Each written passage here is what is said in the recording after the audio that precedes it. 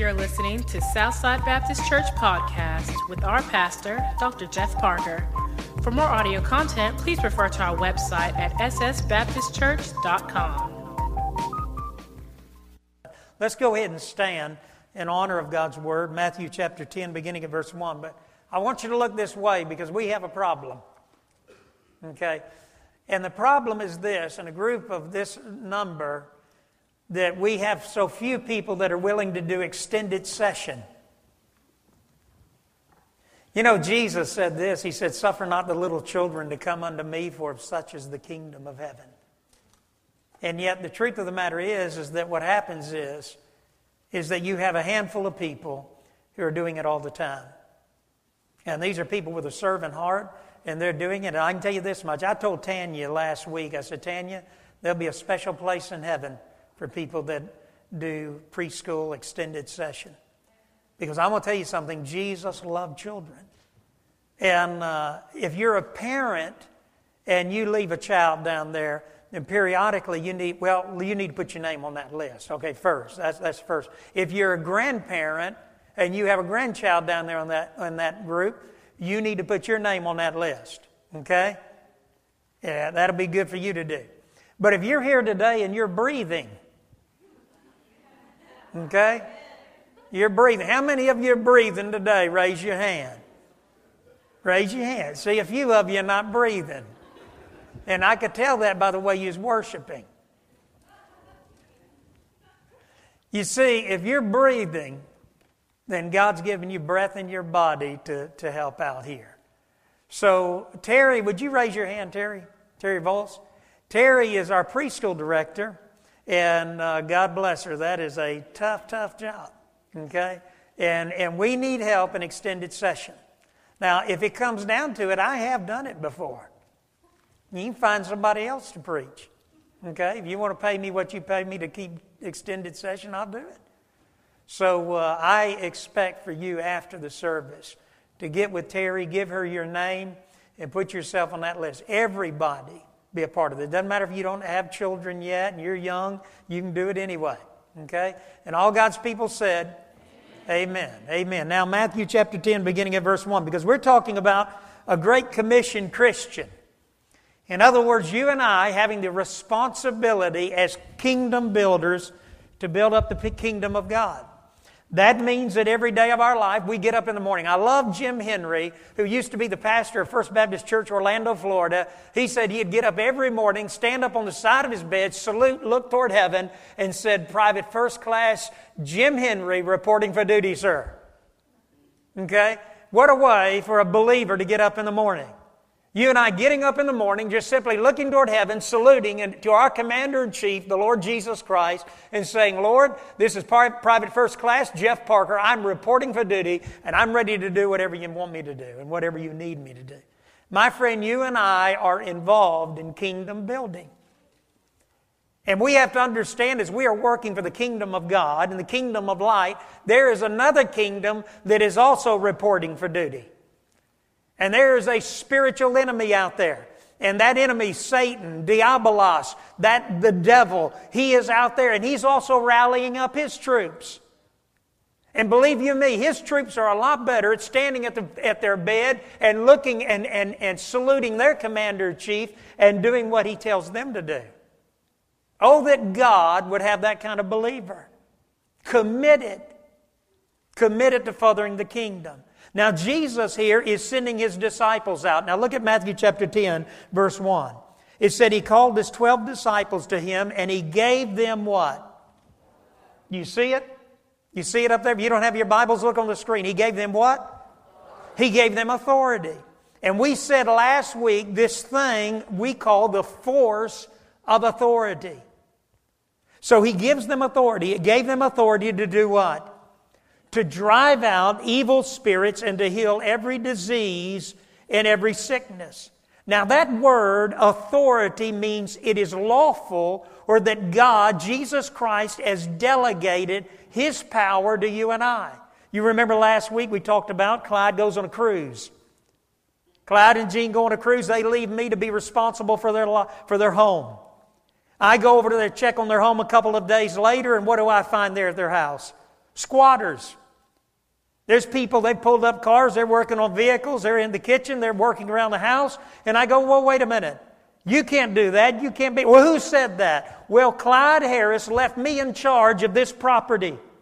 He has delegated that responsibility, that authority to me. And I'm going to have to ask you people to leave, to vacate the premises. Hear me, we have an enemy. That enemy is the devil. He is a squatter. He does not have a right to be in this city, to be in this community, to wreak havoc up and down these streets. But I want you to know something. He is a squatter, and unless you and I understand the authority that we have in Jesus Christ, we are defenseless against Him. He said, I will give you authority to drive out the squatter, those evil spirits, your enemy, the devil. And so that's what He does. Now read on. And to heal every disease and sickness.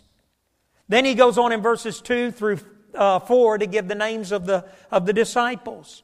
Then in verse 5, pick up at verse 5. These 12 Jesus sent out with the following instructions. Do not go among the Gentiles or enter into any town of the Samaritans, but go rather to the lost sheep of Israel. As you go, preach this message. The kingdom of heaven is near. As you're going, that's a participle there. As you're going, in the process of you living out your day-to-day life, as you're going, preach this message. The kingdom of God is near. Heal the sick, raise the dead, cleanse those who have leprosy, drive out demons. There it is again. Freely you have received, freely what? Freely give. Let's pray together. Our Heavenly Father, Lord, we thank You so much that You love us and that You care about us. And Lord, we just pray right now that, dear Lord, You speak to us so clearly that our lives will never be the same. Lord, people can only know and understand Your love for them when we tell them. So may we be faithful. May we understand that where You have placed us, that it is a divine opportunity to bring the beautiful light of Your presence in very dark places. And Father, we give You glory. And Lord, we ask You to cleanse our hearts, cleanse the heart of Your messenger. And Lord, may everything be to Your glory. And we pray this in the name of Jesus. Amen. Amen. You can be seated. So here we have, first of all, the force of authority. In other words, you and I need to understand, Jesus, when He gave the Great Commission, the first thing He said was, disciples, wait a minute. Before you go, I've got something I want to tell you. All authority has been given unto me. Now that authority that Christ has been given has been delegated to you and I. He's given us the authority. He's given us that power. He's given us that ability over our enemy. In Luke 10, 17 through 21, we looked at this last week. There are two things that are critical. It is that Jesus is Lord. In fact, let's do it again because some of you weren't here. Let's just look at Luke chapter 10. Real quickly, Luke 10, 17 through 21. Because this is so powerful. In Luke 10, verse 17, just take a right from Matthew, go over to Luke. Matthew, Mark, Luke. Luke 10, verse 17. Watch this. The 72 returned with joy and said, Lord, even the demons submit to us in Your name. And Jesus said, I saw Satan fall like lightning from heaven. Now look at verse 19. There it is again. I have given you authority. I have delegated power. Look at verse 17. Here's the key. There's two things that are settled in the lives of these disciples as they return. And I think it's the key to power and authority in our lives. They address Jesus as Lord. Without Christ being Lord of your life and my life, we have no power. Without Lordship, there is no power. And then they said this, we understand we were able to do this because it was not in our name, it was in Your name. They understood the power of the name of Jesus. Philippians 2:10, we looked at it last week. says every knee will bow and every tongue will confess that He is Lord. You see, there's power in the name of Jesus. So this is critical. So first of all, we have the force of authority. But secondly, I want you to look at verses 5 and 6 of Matthew chapter 10. Because we have the focus of the assignment. Look at verse 5 and 6. Jesus says to these 12 in Matthew 10 that He's getting ready to send out. He gives them instructions. Now watch this. He says, do not go among the Gentiles or enter into any town of the Samaritans, but go rather to the lost sheep of Israel. You see, the church's mandate, your mandate, my mandate, listen to this, is to win the world. That means your neighborhood, that means your community, that means this city, that means this state, that means this nation, that means this world. But the danger is, and Christ understood this, is that is almost overwhelming. I don't know about you, but there's a measure of disappointment, of frustration, the task of winning the world. Monday I was driving through the city, coming through past public schools and praying. We went into several schools, taking baskets of goodies and putting them in the faculty lounges. And we did that, and so I just kind of got burdened. Well, I got diverted in traffic. I'd carried Sheila to work in Byram. I was coming back, and so I just decided to escape the traffic, and I ended up driving by so many of these schools. And I began to just pray, God, help us to reach this city. But I want you to know something. To me, the task is so great that I finally cried out, God, help us. When I came in this morning and saw the TV missing, the monitor right here in this hallway missing again, stolen again. And I came down there and I looked, and Sheila was just had her hands down on the table there in my office with her head down, and she was crying. And she said, I get so tired of this. That people steal units, people steal monitors. The enemy, the squatter, has settled in.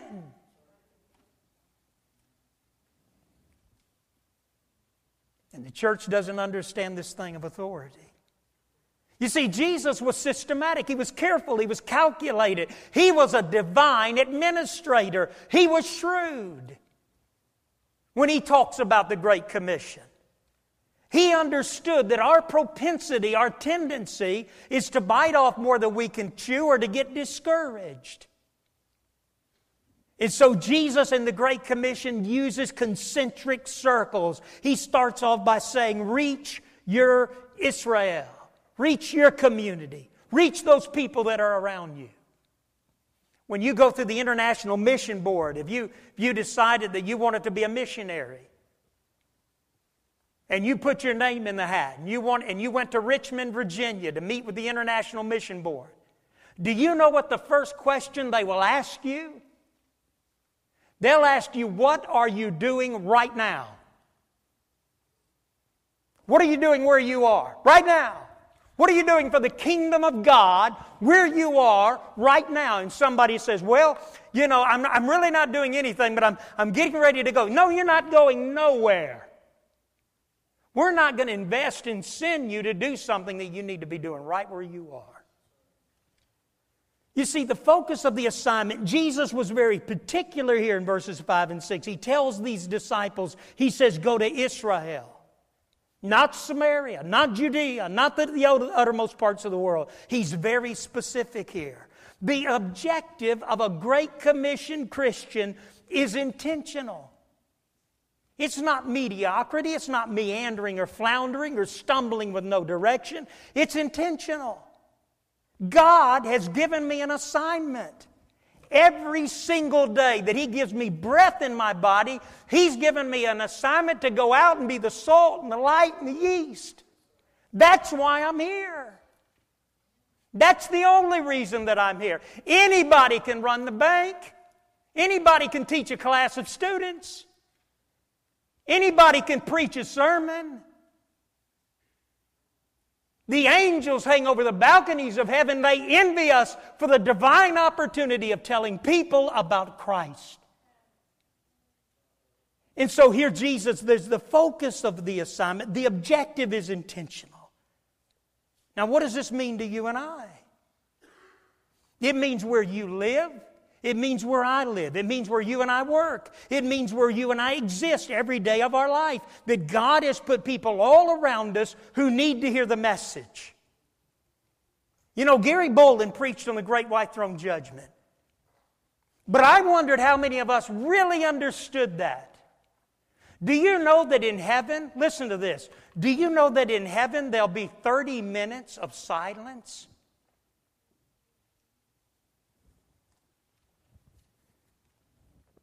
God's throne room, the 24 elders,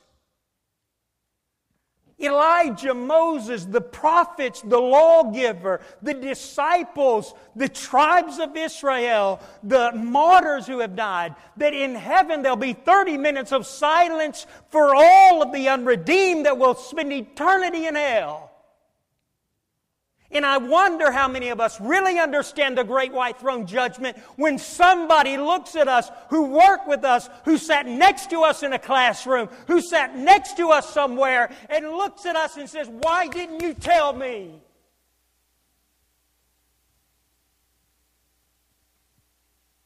And the Bible says in heaven there'll be absolute silence. There won't be the cry of the cherubim saying, "Holy, holy, holy." As the judgment is pronounced on lost humanity to be separated from God and the love of God for all of eternity. And a neighbor, a friend, a schoolmate, somebody who cries out and looks at you and says, "Why did you not tell me?" You see, that's the tragedy. And I know the way we are, the tragedy is for many of us, we say, I know God has put these people in my path. But it is so difficult. Let me show you something. Take a right from Matthew and look at John 7. This is a strange passage in some ways to me. In John chapter 7, verses 1 through 5. I want you to see this.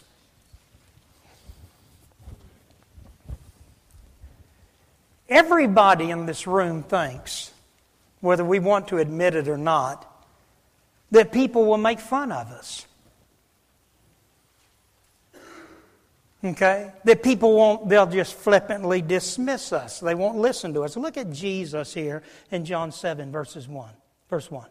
After this, Jesus went around in Galilee, purposefully staying away from Judea because the Jews were waiting to take His life. But when the Jewish Feast of Tabernacles was near, Jesus' brothers said to Him, "You ought to leave here and go to Judea so that your disciples may see the miracles that you do." Now everybody look this way. This is James. This is Jude. Those names sound familiar to you? These are his 4 brothers. These are His brothers mocking and making fun of Him. They're saying, "Listen, why don't you go on up there and show yourself? Let everybody see you." See, now watch this. Look at verse 3. Jesus' brothers said to Him, "You ought to leave here, go to Judea so that your disciples may see the miracles that you do. No one who wants to become a public figure acts in secret. Since you're doing these things, show yourself to the world. For even," look at verse 5, underline it. You see it? "For even His own brothers did not believe Him." Now look at verse 25. Skip on down to 25. At that point, some of the people of Jerusalem began to ask, "Isn't this the man they're trying to kill? Here He is speaking publicly. They're not saying a word to Him. Have the authorities really concluded that He is the Christ? But we know where this man is from. When the Christ comes, no one knows where He'll come from." You see, the problem is in our life, and the reason many of us don't share our faith is, first of all, what I call the familiar. You see, Jesus had the same problem. In other words, people look and say, "Well, what happened to you? Did you get a dose of religion?" You know what the answer to that is? Yes. What happened to you? Did you turn fanatic or something on us? The answer to that is yes. God got a hold of me. I'm not the same man. And I'm not ashamed of it. You see, what it is here, in John chapter 7, they're saying, hey, isn't that it? Jesus, that's Joseph and Mary's boy. That man built my table. He came over and worked on my cabinets. I've known him for years. And my friend, that's exactly what people may sometimes say about you. You know what the best thing for you and I to do is admit the change. I am a follower of Jesus Christ, and I'm excited about what God's doing. Admit the change, and if you've lived an ungodly life in the past, express a repentant heart. I told you years ago, well, it hadn't been a couple of years ago. My dad was in Sam's. I was with him. And I was getting ready to leave, and he said, hey, did you see, we kind of went different directions, come back together. I said, Dad, I'm getting ready to go. He said, well, did you see old so-and-so, Mike? And when he said the name, I got kind of heavy. He said, you remember Mike? You went to school with him. He wanted to see you. Well, I didn't want to see him. But, buddy, I went walking across that parking lot of Sam's, trying to get to my car, thanking God that I had not seen Mike, when all of a sudden I heard a voice holler, Jeff Parker.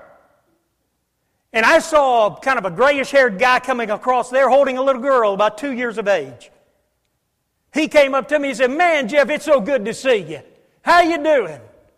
And then he laughed. He said, you know, the last time I saw you, you were in a bar and you were drunk and you were in the middle of a fight.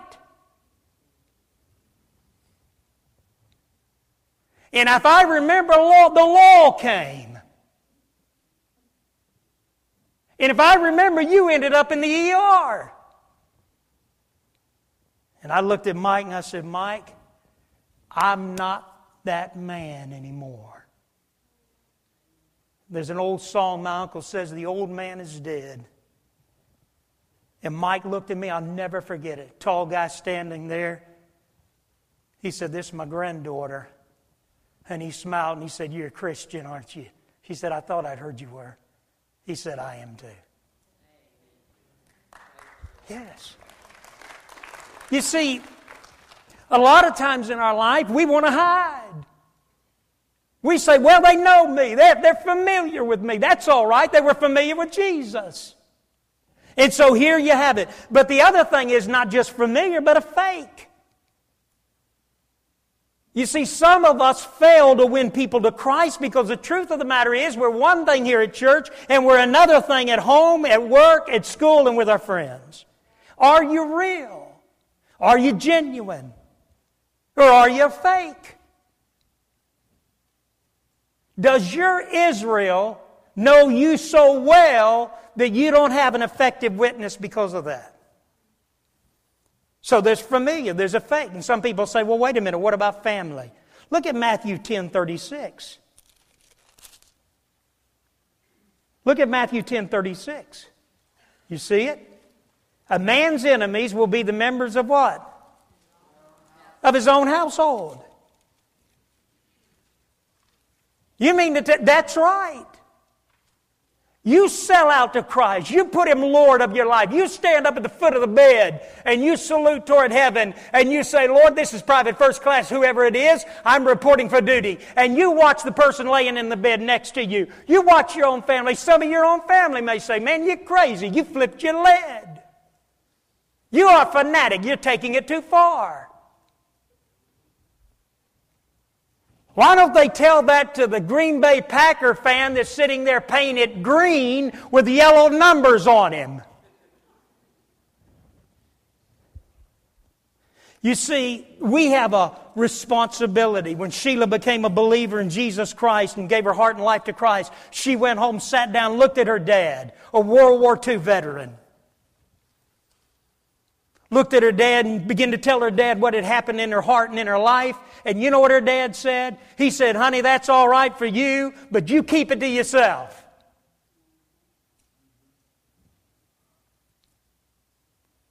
You see, I love this. In Matthew 10, verse 7, it says, "As you go preach this message." Now look this way. "The kingdom of heaven is near." Everybody do this. Tap your heart. The kingdom of heaven is where? The kingdom of heaven is here. That old song that says, "I serve a risen Savior. He's in the world today. I know that He is living no matter what men may say. I see His hand of mercy. I hear His voice of cheer. And just the time I need Him, He's always near. He lives. He lives. Christ Jesus lives today. He walks with me. He talks with me along life's narrow way. He lives. He lives. Salvation to impart. You ask me how I know He lives. He lives within my heart. And my friend, that ought to be every one of us. You see what Jesus was saying? You are the kingdom of God. You are a little bit of heaven. That's exactly what He's saying. At home, at work, in that cubicle you sit in, at your desk, at that classroom, in your car, on the highway, in the office, wherever you are, that's heaven, that's the kingdom of God there. But I can tell you the problem. For some of us, it's not heaven there, it's hell. Your mission field and my mission field. Focus of our assignment begins first and foremost with that one circle that surrounds my immediate life right here where I live. But then finally, and we'll close with this, is the face of affection. Look at verses 8 and 9. I love this. Look at it. He says the kingdom of heaven is near. Verse 7, "Heal the sick, raise the dead, cleanse those who have leprosy, drive out demons. Freely you have received, freely give." There is the face of affection. You see, our faith needs to be lived out in concern and compassion for broken and hurting people. Let me ask you a question. Do you care about the people who are coming across your path every day? You know, sometimes, and I've been sick, and man, I've had more tests done, and now they've taken me off this medicine. I got to go back in 4 weeks for blood work, and man, it's unbelievable. But I can tell you one thing. I got a doctor named Dr. David Fleming. And I knew David Fleming when he was a farmer up there in the Delta. And I want you to know, I can go to St. Dominic's, I can go to River Oaks, I can go anywhere. I can go up there to Rankin General, no matter where I go. When I say David's name, nurses, doctors, everybody say, "That's a good man." I can tell you why he's a good man. He was raised by a good man and a good woman. But you know what I love about my doctor? My doctor comes in there and sits down. And I see compassion all over him. I feel like, listen, the nurse can check my blood pressure, it can be up. David, Dr. Fleming will come in there, he'll talk to me for a minute, take my blood pressure, and it'll be low. Why? Because there's compassion. There's kindness. There's gentleness. Do you care about the people that God brings across your path? What is an OTM? An OTM is an opportunity to minister. How many opportunities to minister does God give you and I that we just allow to pass by? You see, this church is not a benevolent organization. It's not a non-profit organization. And this church is not here for the community to provide community services. This church is the body of Christ. And you and I are the body of Christ. And He gives you and I opportunities to minister. And I believe that if you and I are true Christians, that we will seek out those opportunities to minister no matter where they are. In Matthew 25, beginning at verse 31, Jesus said, at that great judgment, Jesus said there'll be people, and He'll look at them and say, when I was naked, you didn't clothe me. When I was sick, you didn't visit me. When I was in prison, you didn't come to see me. When I was hungry, you didn't feed me. When I was thirsty, you didn't give me. Whoa, Lord, what do you mean? And Jesus would say, all them opportunities to minister, you never acted on one of them, which is a clear indication that you did not have my Holy Spirit in you. Because I don't know about you, Jesus was the picture of compassion. Now, I don't believe it's a verse people beat. We have people beat us over the head. People come up there. We're hungry and we want food right now. Y'all, the church, you owe it to us. You know how many times we hear that a week? You know what I want to do? I want to look sometimes and say, the Bible says, I've never seen the righteous forsaken nor begging for bread.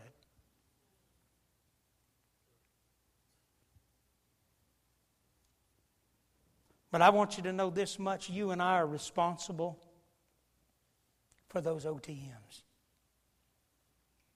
I listened to Chip Henderson a couple of weeks ago. Chip was preaching to Pine Lake. And I guess there had been some complaining that they were getting too big and spreading too far because they're getting ready to have a satellite in Starkville. And Chip finally asked the people this question. He said, do we quit and say this is enough? That's a good statement. That's a good question. Do we quit and say this is enough? Absolutely not. I want you to stand. I want you to listen to these ministry opportunities that are available to you. This is a small, weak church by all outward evidence. Okay? But let me share with you some of the things that we are involved in. We have a homebound ministry.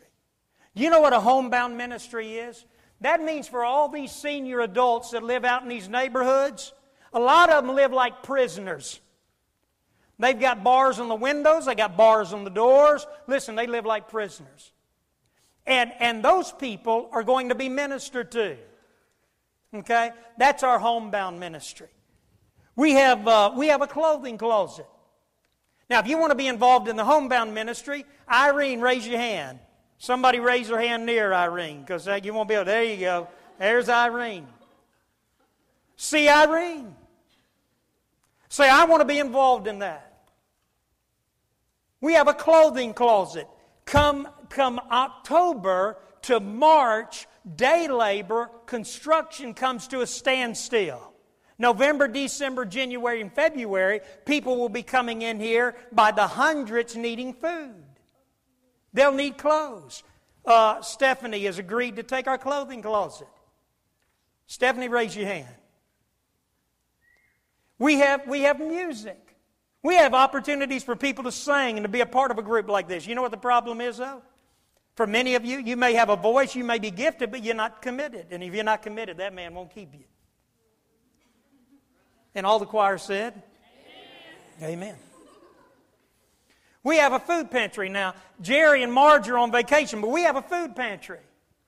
And that food pantry feeds an enormous number of people every year. We feed people every single day that are coming to that food pantry. And you can be a part of it. We've got a homeless shelter over here that Safe Haven is in the process of bringing under their auspices and making it a satellite of Safe Haven, which is up in South Haven, just south of Memphis. And we're working on that right now. We're getting ready, Jeff and I, and Matt and Lee are getting ready to go to Zimbabwe. Why are we going to Zimbabwe? We're going to bring back a video from Zimbabwe, Africa, so you can see the number of orphans. Well, how many orphans are there? Listen to this, about 2 million. Well, why are there so many orphans? Because HIV, AIDS is killing the people. And next week you'll see children left at a hospital with nobody. You'll see children wandering the streets like stray dogs wander this city. And this church is trying to secure land and trying to do what we can. And why are we going? Because listen, you're going to get to go. We want you to go. We want you to be a part of that. So you need to be saving now. Quit eating your Happy Meals or whatever, combos, and put them away. We've got a fall festival. We've got Unity concert. We've got homeless meals at Thanksgiving and Christmas. We've got Heather Rogers. Where's Heather at? Heather is getting ready to be our new church secretary. We're going to be asking her to take some of this administrative responsibility with some of the mission things that we're involved in, working with the local schools. We've got a literacy program. This Wednesday we'll be teaching children how to read. And you can be a part of that. There are repairs around this church. Men, you don't need an invitation. Get 2 or 3 men together and say, listen, there are things that need to be done. Let's show up this Saturday and let's do these things. You can tell Steve. Steve, you'll be glad to give him your key, won't you? We need van drivers. Jason's getting ready to go to Vietnam the 1st of December. We need people to drive vans. There are all kinds of OTMs. The problem is, will you be willing to do them? Let's pray. Our Heavenly Father, dear Lord, we come to you. And Lord, we pray that we will be Great Commission Christians and a Great Commission church. Lord, we know that we're small. And we know, dear Lord, that our resources are limited. And we know, dear Lord, that we live in a place today where every week it seems like something is stolen. Our enemy, the devil, has squatters everywhere. Lord, he is so much holding this city in bondage. But Father, you've placed us here and you've filled us with the power of your Holy Spirit. And your resources are unlimited. You've given us all the power that we will ever need to accomplish everything you call us to do. And so, Father, we pray today that there'd be a fresh commitment. That the men and women, the young people in this room would leave this place, and when they get up, they would stand up tomorrow by their bed. Maybe kneel first. And then stand and say, Lord Jesus, this is Private First Class, Dusty Mangum. This is Private First Class, Alicia Parker. This is Private First Class, Doug Williams. This is Private First Class, Leanne Ainsworth. And I'm here today, Lord, to do whatever you need me to do. To find those opportunities to minister. And God, may we never get it in the wrong order. May it come out of a relationship that spills over into the lives of other people. Because we're walking intimately and personally with you. So, Lord, may this be a fresh commitment to serve you. And God will give you the glory. And Lord, if there's one here that doesn't know you, that today they would come. And they would say, I want to become a Christian. I want to be a follower of Jesus Christ. I want to give my heart and my life to Him, and I want to do it today. Lord, we pray that you'll call people. And we pray this in the name of